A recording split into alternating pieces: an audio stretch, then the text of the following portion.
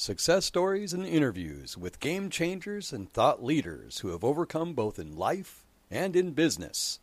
Welcome to Vertical Momentum.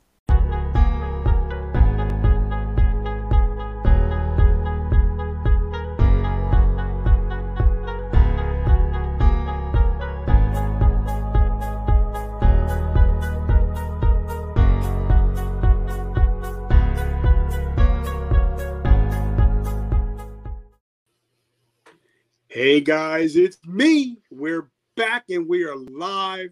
Vertical Momentum Resiliency Podcast, VM Nation, welcome back.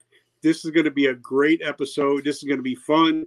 If you ever wanted to be an author, ever thought about writing your own book, or know somebody wants to be an author, you need to listen to this podcast. By the way, I want to thank our sponsors. Kurt Balish of Balish Woodworks does amazing work. The cutting board that I got my wife for Mother's Day a couple years ago is the only cutting board that she will use. So, Kurt, I love you. Tammy Moses, I can't say enough for Tammy Moses. The Hoarding Solution, she's changing lives one home at a time. So, if you know anybody struggling with any hoarding solution, any hoarding issues, definitely check out Tammy Moses of the Hoarding Solution. The young lady we're going to talk to today, truly amazing. We just connected, and she had me on her show, and I'm going to be in her magazine in January. I'm so pumped and honored. CJ, what's going on? Nothing much. Just living life, and I love the two individuals that you spoke about. I've got my husband one of those cutting boards, and it's the only one he'll use as well. They're fabulous. Me and Tammy, if I ever was able to have a sister, she would be the sister I would have. We do a room every week every Friday on Clubhouse. We do a room together, so you might see us doing that. So how was your weekend? What do you got? What'd you do? I just got back from Houston a couple of hours ago. I was in Houston this weekend with Pulse the magazine. They were having Female Entrepreneur Awards, so I was up there getting an award for Publisher of the Year and Networker of the Year. It was a great, quick trip, but I had a great time talking with some folks, met a lady who wants to tell her story, and I'm super excited because I love when people tell their story, like yourself as well, because what it does is it helps other people know that they're not alone, and that's the most important thing. So wait, you're just like nonchalantly, I won Publisher of the Year and Marketer of the Year. It's like, I do that every Tuesday. Come on, brag yourself a little bit. It's really hard for me because what I do is find ways to lift other people up. So for me, it's always about other people. A lot of people don't know that in 2019, I moved up to San Antonio, which is 5 hours away from my home, to take a job at a university. And I was by myself. My kids and my husband were here at home. And I was up and I had a little small studio apartment. I sat by myself, drove 40 minutes to work, 40 minutes home.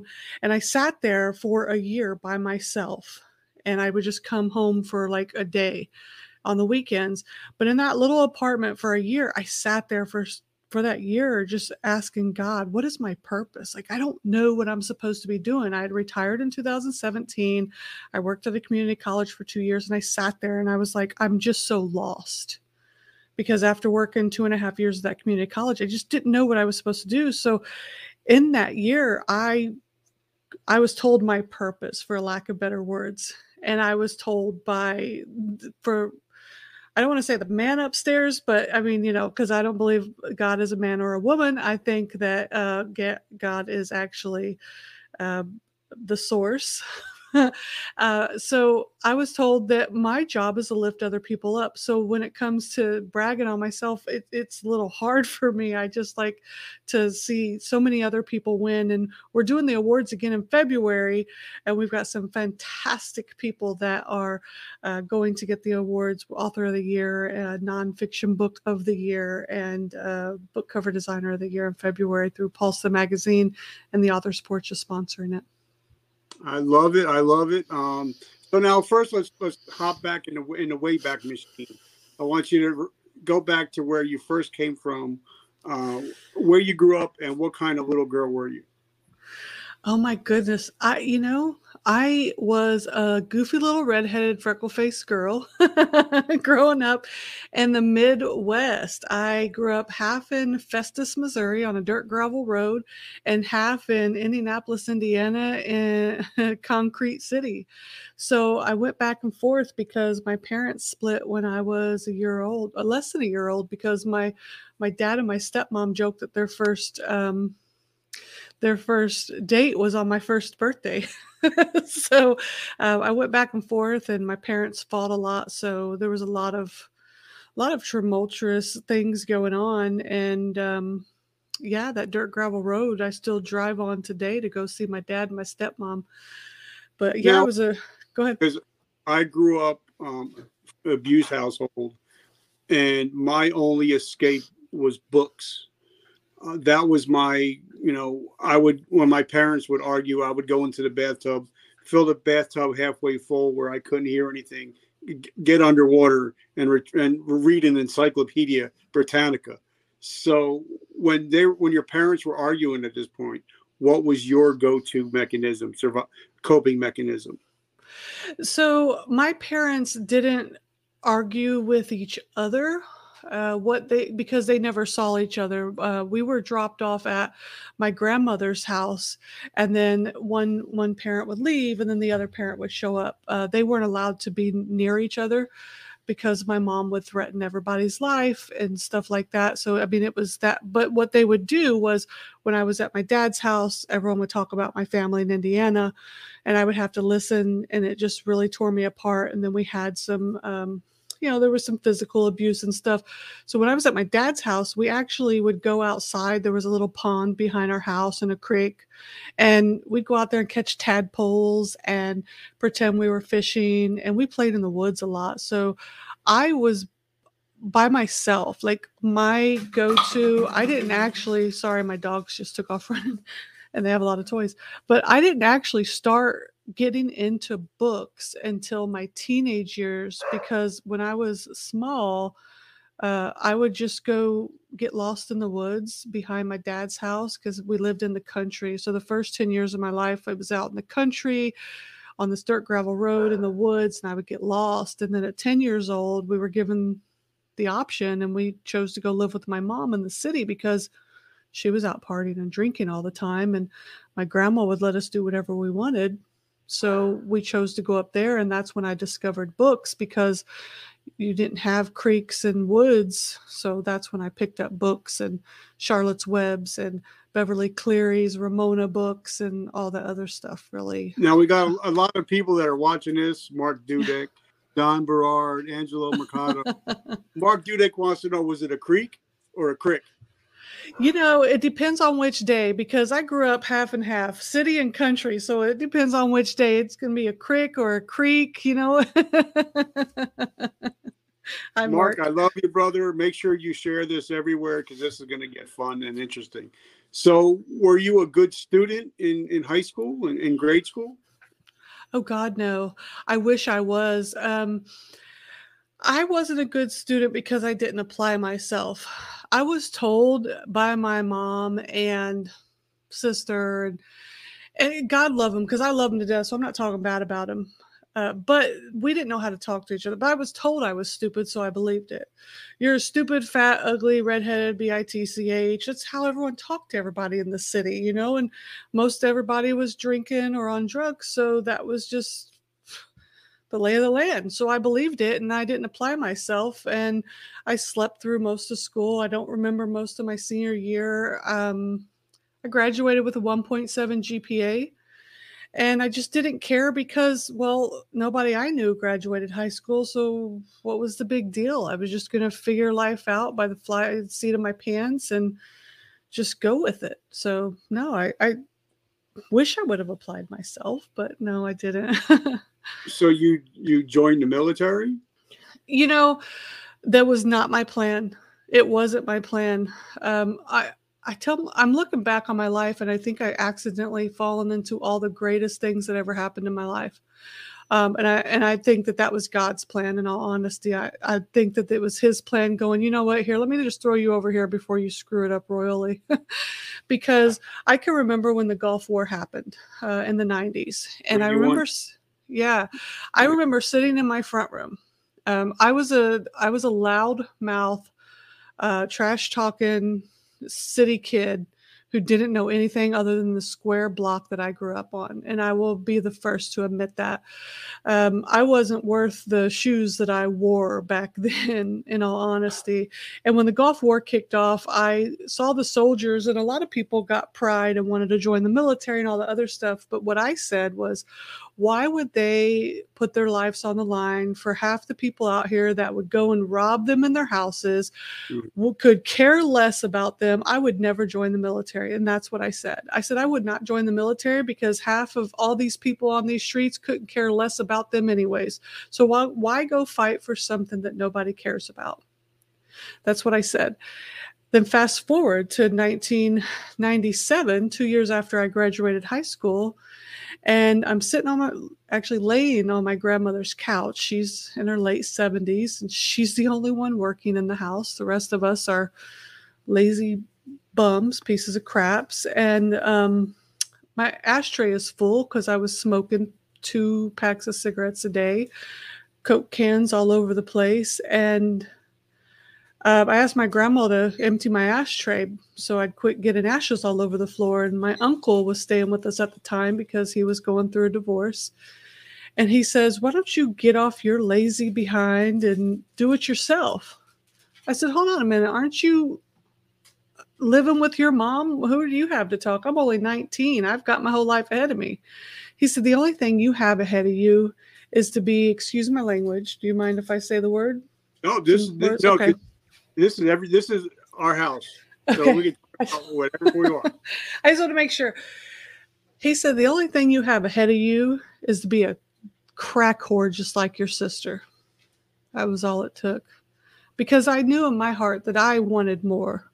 I was just lost. So I stood up and I got very close to his face. Not too close because my uncle's wiry. He's a natural redhead like me. And I says, I've got more in me than you'll ever have. And I'm going to make something out of my life. You just wait.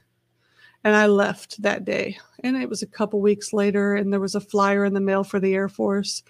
I had no desire, but just something inside of me. I just felt like I had to try it. And 6 months later, I was gone. Nobody thought I would go. My friends laughed at me. They did the fake salute. They was like, yes, sir. Yes, ma'am. Ha, ha, ha. You're never going to do it. You're not going to make it. You can't even run up the stairs. You're lazy. Here I am 20 something years later talking about it. So yeah, I made it. So now talk to us about the first time walking into a recruiter station. So my stepfather, God rest his soul, he was really the catalyst that helped me stick with the decision to go. He had his brother, who was a prior Army MP, to go with me to make sure that the recruiter wasn't going to bullshit me, because I had no idea. I was going to sign whatever that recruiter wanted me, because if I had to get out of Indianapolis, everybody was yelling and screaming and fighting and getting pregnant and hooked on drugs. And I said, I don't want to live like this. Like, this can't be life. Like, this can't be it. So I walked in there and we're listening to the recruiter. And I was like, yeah, okay. I mean, I wasn't really paying attention, honestly. I wasn't impressed. I just wanted to get the hell out of there. We left. And my uncle Larry actually says, hell, I want to sign up. He was too old to sign up. Honestly, I wasn't impressed until I got off the bus at Lackland Air Force Base at 4:00 in the morning in January 8th, 1997. And we were walking into that first in-processing building. That's when it finally hit me. Before all that, I was like, whatever, no big deal. Yeah, I'm getting out of here. I just thought I was just leaving. No big deal. But when it was crisp and everyone was yelling for us to get inside and sit down to in process, I was like, oh Jesus. Like, now, oh. Did you take to the military initially? Because I grew up having a wise mouth, so I did a lot of push-ups. I got smoked a lot for my mouth. How did you do? Mine wasn't my mouth. It was my eyes rolling. And I didn't even realize that I was rolling my eyes. So in the Air Force, they have the 341s, which is you get so many of them pulled, you could get recycled back and have to do extra time in basic training.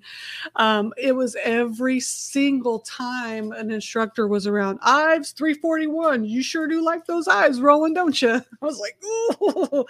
And I didn't know I was rolling my eyes. I thought I was looking straight ahead. I got in fights with the other girls in the dorms because they just thought that they could talk to you any way they wanted. And I was like, hold on a minute. Like, no. Like they wanted to go take showers for 30 minutes. They would go in there and then they would call out to everyone else when they could come in for their 2-minute showers. And I said, hold on a minute. You're not going to stand in here for the shower for 30 minutes while everyone's taking 2-minute showers.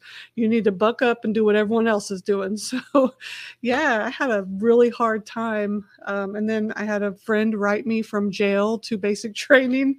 Why my mom or somebody gave him the address, I don't know. So yeah, it was kind of rough. I don't think until about 5 years in that I settled down with my mouth. Yeah. So how many years did you do total? 20 years, 2 months, and 23 days. But who's counting, right? So now, were you deployed anywhere at this time? In this time? Yeah. I deployed to Afghanistan in 2000. It was January 4th, 2006. We were there for 202, either 202 or 222 days. I can't remember. That was my first deployment. Then I was in Kosovo, Kuwait, Oman, and Bulgaria. Is that 5? Yeah. I was at 5 different locations. Yeah. So, okay, now you hit your 20-year mark. What was your decision to, because, everybody, when they get their 20-year letter, they can either decide to get out, stay in. What was your mindset? My mind was still 100% ready. My mind was there. I wanted to stay.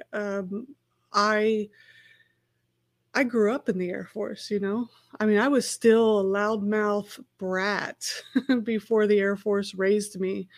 And I loved it. I loved everything about it. But it was time for me to go. My body was breaking down. I could no longer do every component of the physical fitness. And I had told myself that I didn't want to be a crusty master sergeant that all the kids looked at and was like, oh, well, that old master sergeant can't do it. How are they going to lead me in a firefight? And I said, I got to go because this isn't what we're supposed to be teaching these young kids. If I'm supposed to go down range, I'm supposed to be the one in the front. I'm not supposed to be, oh, you go do this, you go do that. So physically, I couldn't hold up my end of the bargain. So it was time for me to go. Now, were you married at this time? Yes. Yeah. That was another deciding fact because I could have worked with the doctors to try to find ways to rehabilitate enough to do what I needed to do. But we were in Germany and we made the decision. We had 2.5 years left and we made the decision that it was going to be my son's junior and senior year. And I wanted him to have 2 years at the same high school. So we had 9 months left in Germany and my husband and my son moved back to where we were going to be, retiring at. And they got the house ready and my son came to high school here and me and my daughter PCS to our last duty station and stayed there for a year. So we had the last year and 9 months that we were not together. It was me and my daughter and my husband and my son were in a separate location, just getting the foundation ready for retirement. Okay, now this is going to be a little bit personal, but that's because I just have to know, you were deployed 5 different areas. Mm-hmm. Did you ever notice anything was off mentally, or did you make it out okay with no issue? You know, I thought I was fine. I thought that I was retiring. I was perfectly good. It was what it was. And then I went to work at my civilian job and realized, nope, everything isn't fine. Because in the beginning, it was great. I was having a great time. I was actually losing weight. I was like, hey, I guess because I'm not stressed, I can lose weight finally without even having to try. Everything's great. And then it was like this brick wall out of nowhere hit me, and I didn't know how to deal with it. I just felt lost. I went into meetings, and you sit in the back of the room and you're told to be quiet. Your opinion doesn't matter. And you're like, but everything you're saying I could solve in 5 seconds because it makes sense to you. That, and you just don't have, everyone goes home at 5 and nobody comes in on Monday and talks about their weekend. And you just don't have anyone to talk to. My husband's prior Army, so I could come home and talk to him. And then it was, so I retired. I went on terminal leave in January. I left on a Thursday and I started my work week on that Monday at my civilian job. So I was right away, I was like, yep, I'm fine, I'm good. And then spring break hit in March.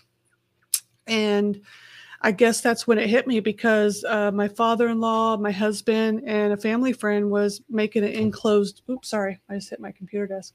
They were making an enclosed back porch for me because the mosquitoes in South Texas will suck your blood dry like vampires.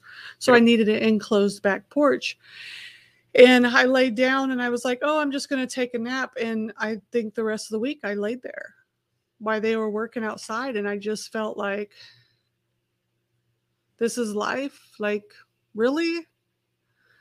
Like, they didn't want me to help them working outside because it was what guys did. And then I didn't have anyone from work that was on spring break. And I just, the kids were hanging out with their friends. And I just felt like I was lost. And I just laid there and I was like, if this is life, what is the purpose? Like, I didn't want to die, but I didn't want to be there. Like, I didn't want to be here. I was like, this is sucks. Now, now I've had now over 360 interviews. And a lot of the people that I've talked to, what we're supposed to be hardcore and hoo-ah, but we get used to getting paid on the 1st and the 15th. We get used to getting TRICARE. We're kind of coddled. We get coddled in a way. After being in long enough, you start to feel a little bit coddled. Mm-hmm. And then, like Sergeant Nick talks about, when your foot steps off base, the military does not give a shit about you. The phone stops ringing. So not only did you lose your mission, you lost your camaraderie, and now you don't have a job. And it kind of boils into the perfect storm. And nobody really tells you how to get out of the perfect storm unless you've been in it. So what was your transitioning story like? Well, it's crazy because I worked there for 2.5 years, and I think that I was just fighting the rage inside of me. I was fighting this rage, and I finally went and talked to someone at the VA.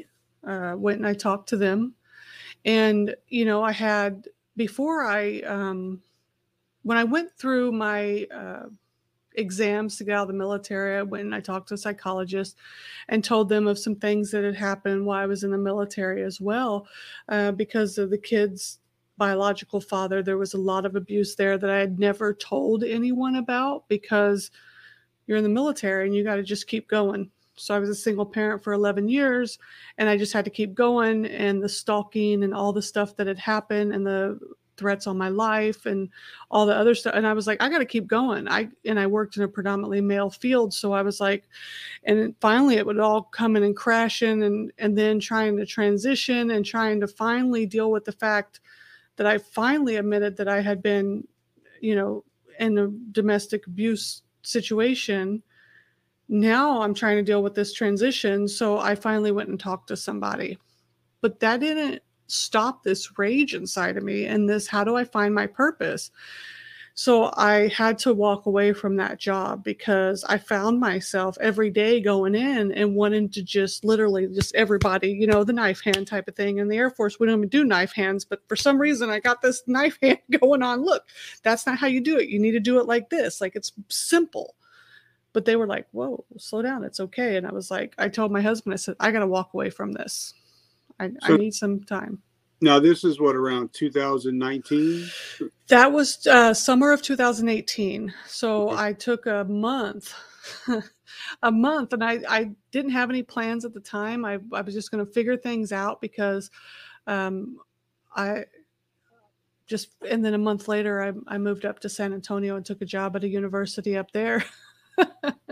And then I was doing okay up there because I was sitting in that little apartment and I was finding myself. I've got this, and it's funny, it's right here, this journal here, and the pages are filled with just things that I was writing and finding and talking. And then the pandemic hit, you know, and I found a lot of myself in that little apartment. And then when the pandemic hit, a lot more things came clear, and I came back home. I gave my apartment up and I told the university, I need to be with my family. This is where I need to be. And I found my purpose. I found where I need to be, which is lifting people up, and writing so much in that apartment brought me so much peace and so much clarity.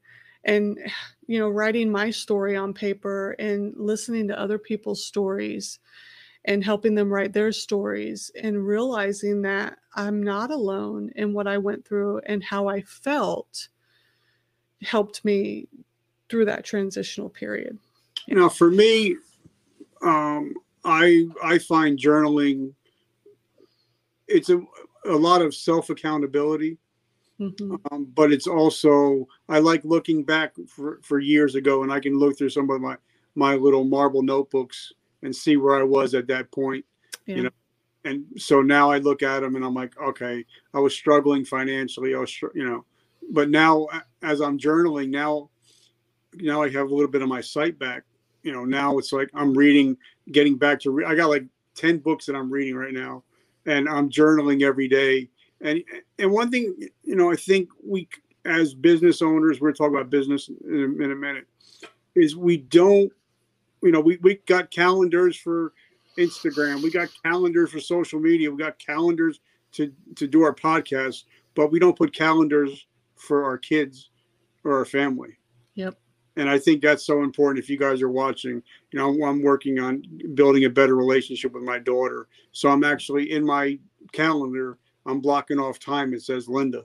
So that's her time for her day. So talk to us a little bit about, you know, getting back to being you, finally being you, and then journaling, and then starting your writing. Yeah. One of the things that I know how I was go, go, go all the time, and I wasn't making that time. And when the pandemic happened, I was forced to make that time, like you said, for family. And I realized that I'm not a person who wants to be 24/7 go, go, go. I'm not an aggressive person. But for some reason, I had to turn into this aggressive go, go, go person in order to survive and thrive in the world that I was in order to escape the first world that I was in, which was my home life. I was, you know, I was telling my husband the other day, you know, my first life was the one I was born into. The second life was the one that I had to escape into, which was my military life. And I am forever thankful for that. And now I'm in the life that I was chosen for me, which I was meant to be in.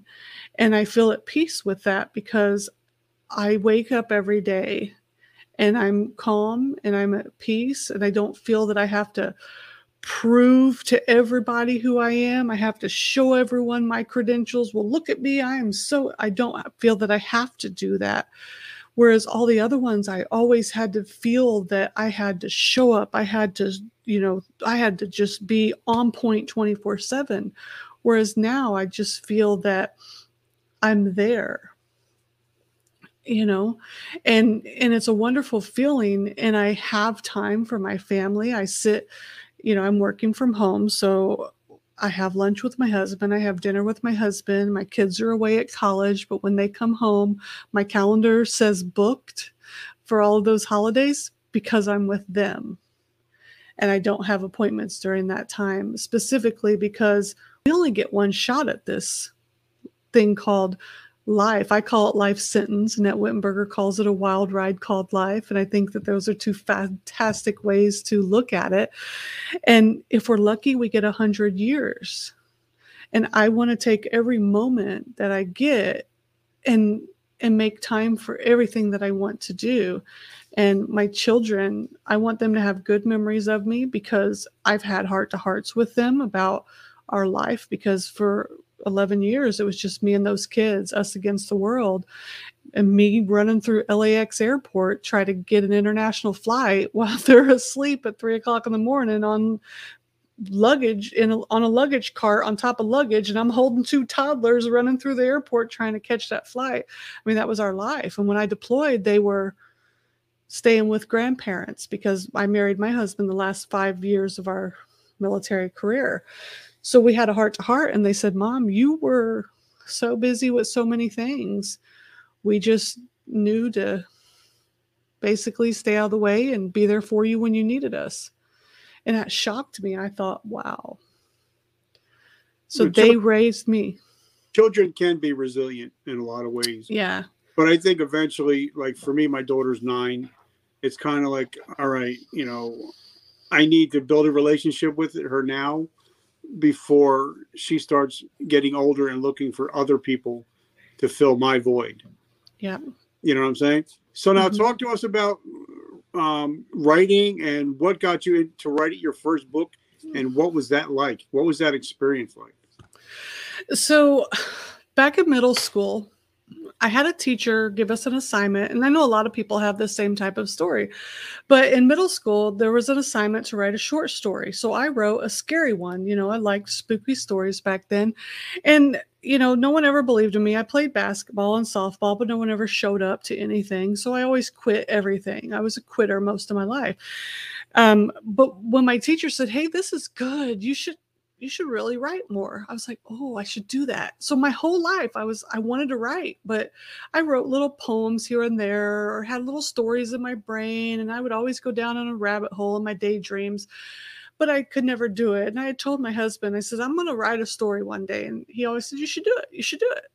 But I never thought about it. And when I was working at the small community college here, one of the gentlemen in marketing told me about podcasts. I didn't even know about podcasts. I was 39 years old. I didn't even know about podcasts.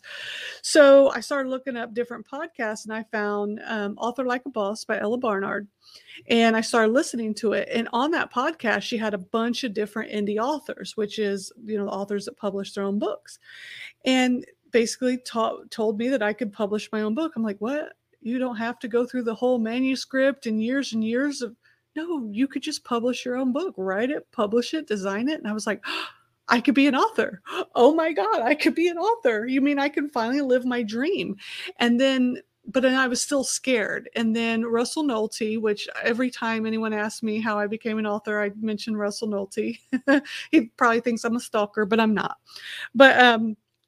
But he is one of those authors that is just very, very honest, very, very honest. And he said in the podcast, he was being interviewed, and there was a statement. He says, look, my whole theory is you're going to suck until you don't.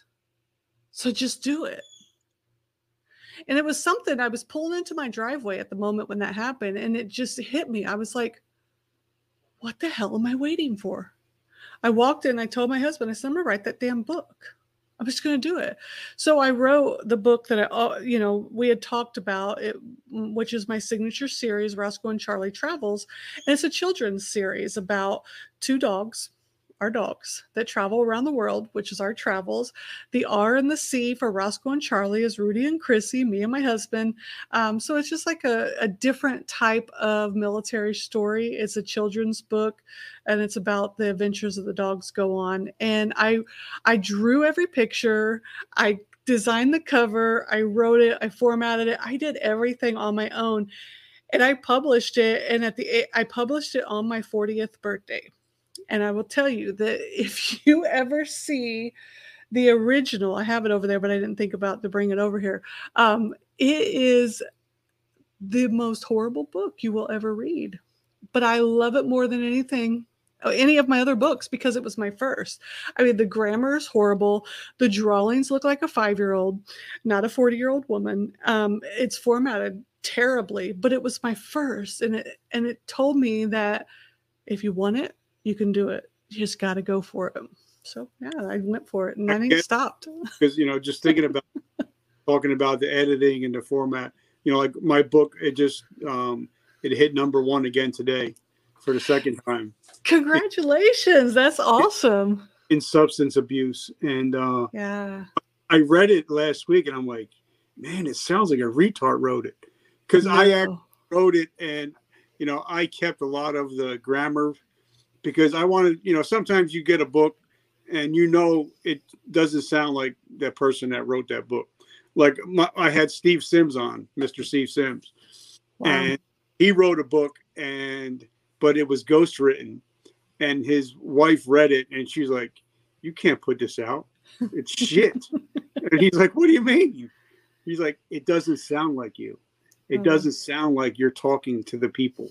So he had to scrap it all, and then he wrote it himself.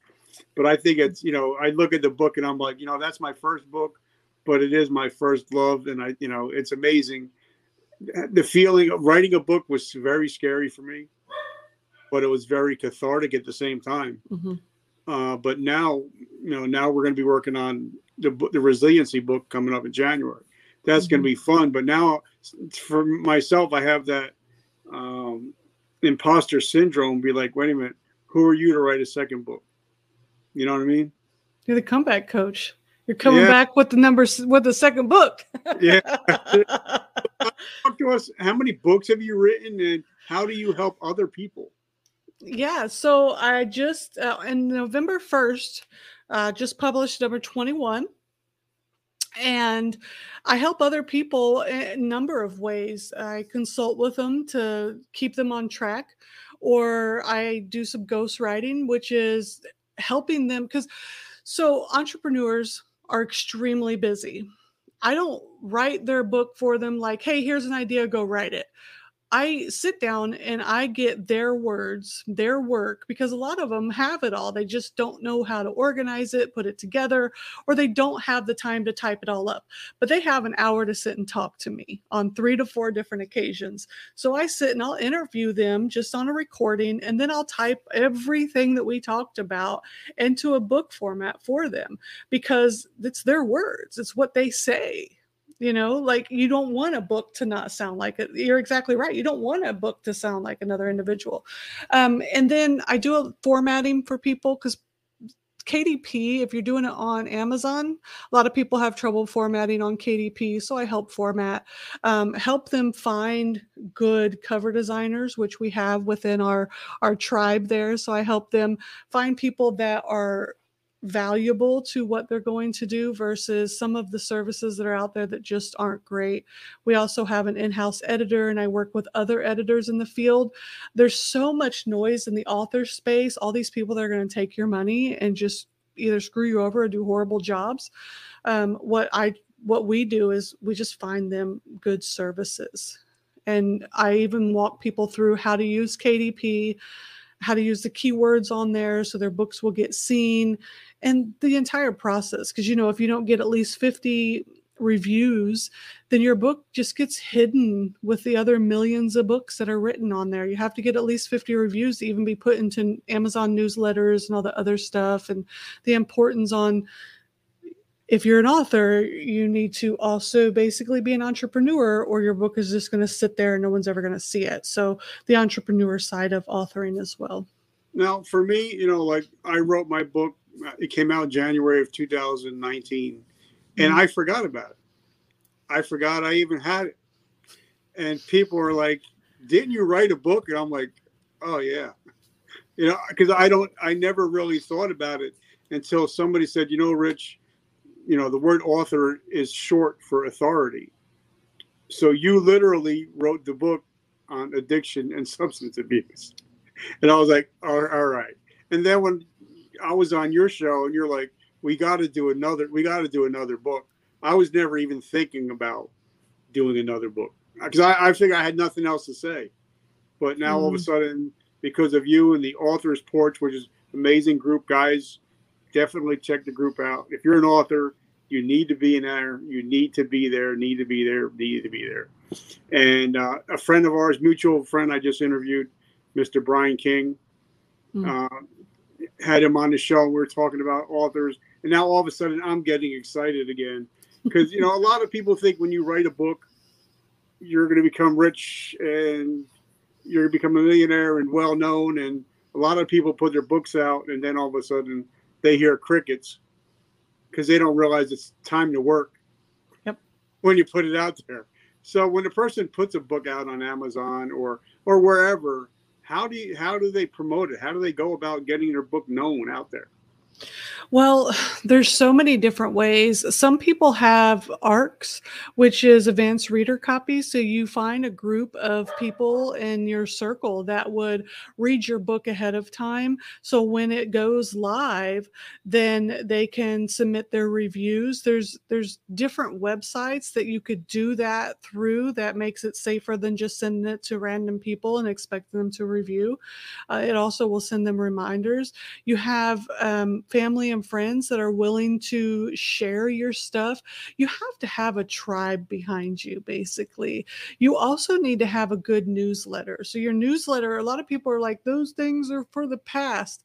No, when Facebook and Instagram went down, you had Twitter, yeah, but how many people? I have over 1,000 people that follow me on Twitter, but if I post something, no one ever responds or likes it, but then your newsletter, I'm getting over 400 people that are opening the very newsletter that I send. So I just had 400 people see what I wanted to send them. So your newsletter is really huge. You definitely want a newsletter.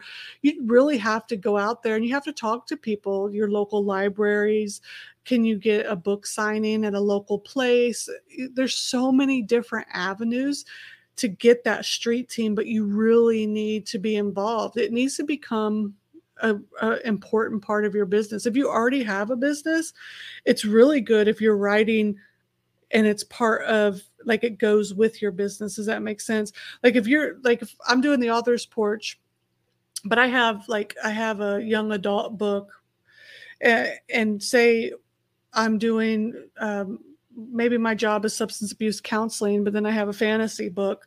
It doesn't go with my business, but I can do it. I could promote it some on another thing, and also groups. Get in different groups. You have to find your target audience as well. You just gotta hustle. Plain and Uh, simple. You and gotta one, hustle. we're just talking about newsletters. LinkedIn started a new feature for Hmm, newsletters, and cool. everybody's starting newsletters on LinkedIn.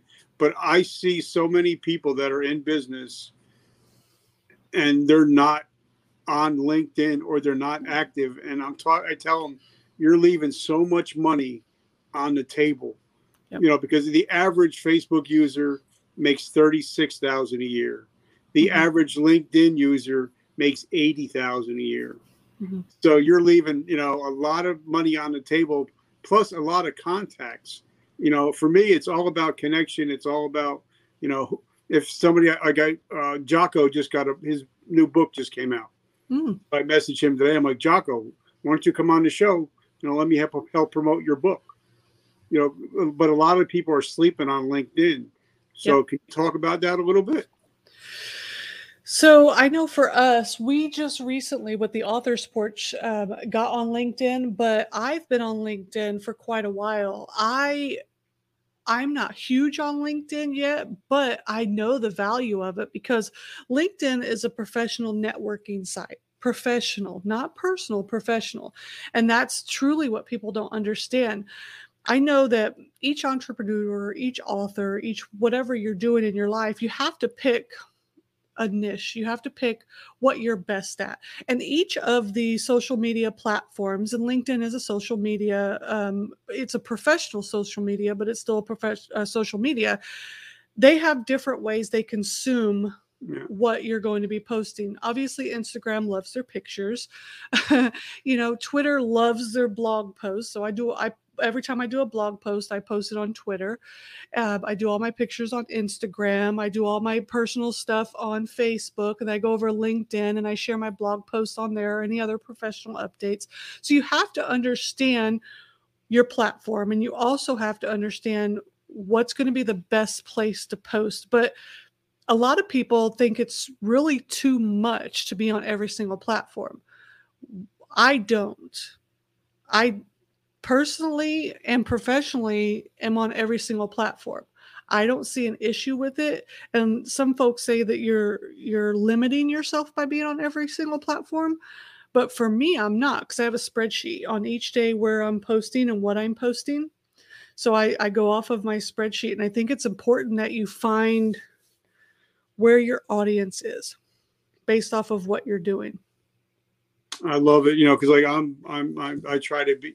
I'm a big Gary Vaynerchuk guy, and as soon as he said you need to get up on LinkedIn, I was like, all right, I'm attacking LinkedIn like I'm attacking.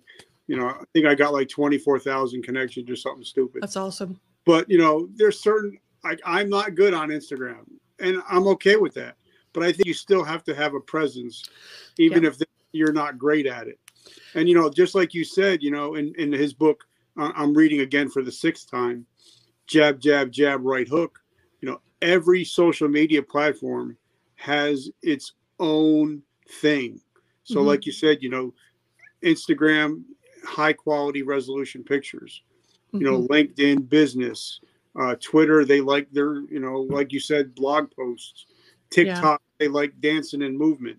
So, so everything. But a lot of people and I made the same mistake a couple months ago. I would just do a Facebook post and I would copy and paste it everywhere and got no results. Zero. Nothing. I was like, but then I was like, because once I started getting serious again, once I got my eyesight back, I said, let me start doing some, because sometimes they say you're not supposed to put a link in the comments. And then some of them say you are supposed to put a link in the comments. So I kept trying to see which way works. And I found out on LinkedIn that if you put something and the links aren't in the comments, you get so much more reach and they push it out so much further. But I haven't really seen much difference in Facebook and Instagram. Oh my gosh. I will never pretend to know anything about those algorithms. I will be the first to admit I am clueless about those algorithms, but I will listen my ears off at those who do know it, because it goes right over my head. But I know that for me, depending on who I need to network with, like for LinkedIn, publishers and book agents and those folks, that's who I'm over on LinkedIn networking with. Authors are on Instagram and Facebook 100%.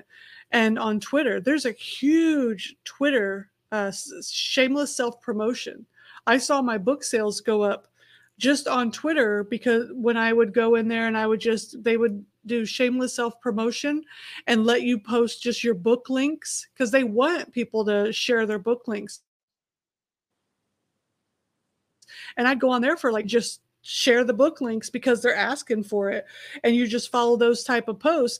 And I saw one day my book sales go up just a tad bit.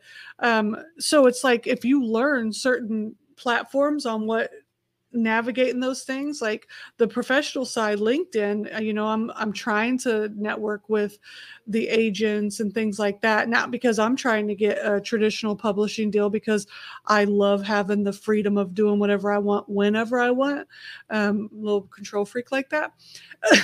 but to network with them, to learn more about that side, to teach other authors some things. for the show, so they can learn more and understand more, because it's all about, just learning and letting other authors understand, because there's so much they don't understand about the traditional publishing world. It's like this big secret, but it's not that the agents and the publishers want it to be a secret. It's that most people don't ask them. So then how do we find you? How can we find your podcast? How can we find your groups? How can we support your mission? Yeah, we're at theauthorsporch.com. That is our website. Theauthorsporch@gmail.com is our email address. Our magazine is The Author's Porch over on Amazon. So we're The Author's Porch everywhere you go, and you can support our mission if you want. So right now we're accepting article submissions for until the 1st of December for our January issue. Every quarter we every quarter we have a magazine, and if you are a writer or somebody that has something that you want to submit and you want to be in a magazine, we allow free submissions for our magazine. If you want to advertise, that costs money, but to submit an article or poetry and any of the other stuff, go to theauthorsporch.com and you could submit an article for the magazine. We want you to be heard. We want your work to be shown, and that's what we do. 90% of what we do is free. And the reason is because when I was writing my first little books, because they were little, they're actually small. When I was writing them, it was such a lonely world and I couldn't find a way to get my voice out there. So when I created The Author's Porch, it was to start a community, and I want to keep that community 90% free. The 10% is to make sure that we can still pay the bills to keep the community 90% free. So submit an article until the 1st of December, and then we'll have another one in the next quarter. Well, I guess you said I'm going to be in January's issue. So I'm pumped and excited about that. We've got some fantastic featured authors for the January issue. We have an amazing cover for the January issue and some book reviews as well. I'm currently reading a veteran book. I read one veteran book for each issue. Last issue was Annette Wittenberger's A Wild Ride Called Life. Yep. This book is Tip of the Spear by Ryan Hendrickson, which had him on the show. Man, I've been listening to the audio book because I was driving to and from Houston this weekend. So I said, let me listen to it on audio. Oh, I feel like I'm right there in the place, like watching it happen. And guys, if you're watching this on a replay, for the next 3 days, my book is free on Amazon Kindle. So make sure you pick up a copy, give a copy, share a copy. It may save somebody's life. So last question I have, we live in a crazy world. We still live in a COVID world. Got a lot of parents driving Uber, DoorDash just to put food in the kids' mouths. So if I ask the average American to do something in 7 days, they're pretty much never going to get to it. But if I ask somebody that's listening now or on the replay to make a choice in the next 24 hours, they're more likely. So if somebody's out there is on the fence, hemming, hawing, maybe I should write the book, maybe I shouldn't write the book, what can they do in the next 24 hours to start to put some foot to ass and start to get some work done? Think about the person that is sitting there going through what you have been through and how your words could save their life. Basically, because I know I've read Richard's book and I know that his mission and what he does has saved lives. And if his book wasn't out there, and I talk about his book because I've read it, and I know how powerful it is. Had he not wrote that book, imagine how many people may not be here right now. There's so many books out there, but that doesn't mean that your story isn't original. So think about somebody's life that you could be saving. I think that's really important. Your voice needs to be heard. Your story is powerful. I love it. So guys, if you're listening, Mark Dudek, I love you, brother. So guys, just make sure you check out The Author's Porch. Amazing podcast, amazing group. I'm truly humbled and grateful to be part of that group. I want to thank Tammy Moses. I want to thank Kurt Balish. Without you, I wouldn't be the guy that I am, because it's all because of you and Dudek and Daniel Curry and those my amigos. Guys, if you like what you're hearing, please leave us a comment, a review. We do everything for free. We don't get paid for this. So like Gary says, if you want to pay us, just leave a review. And thank you. And CJ, thank you so much. I'm so grateful that you get and hang out with us. And I really appreciate everything that you're doing to help get their stories out there. Thank you so much for having me, Richard. And it's a blessing to know you and to know everything that you're doing for so many people. Thank you so much. All right, guys, remember vertical momentum. The only way to go is but.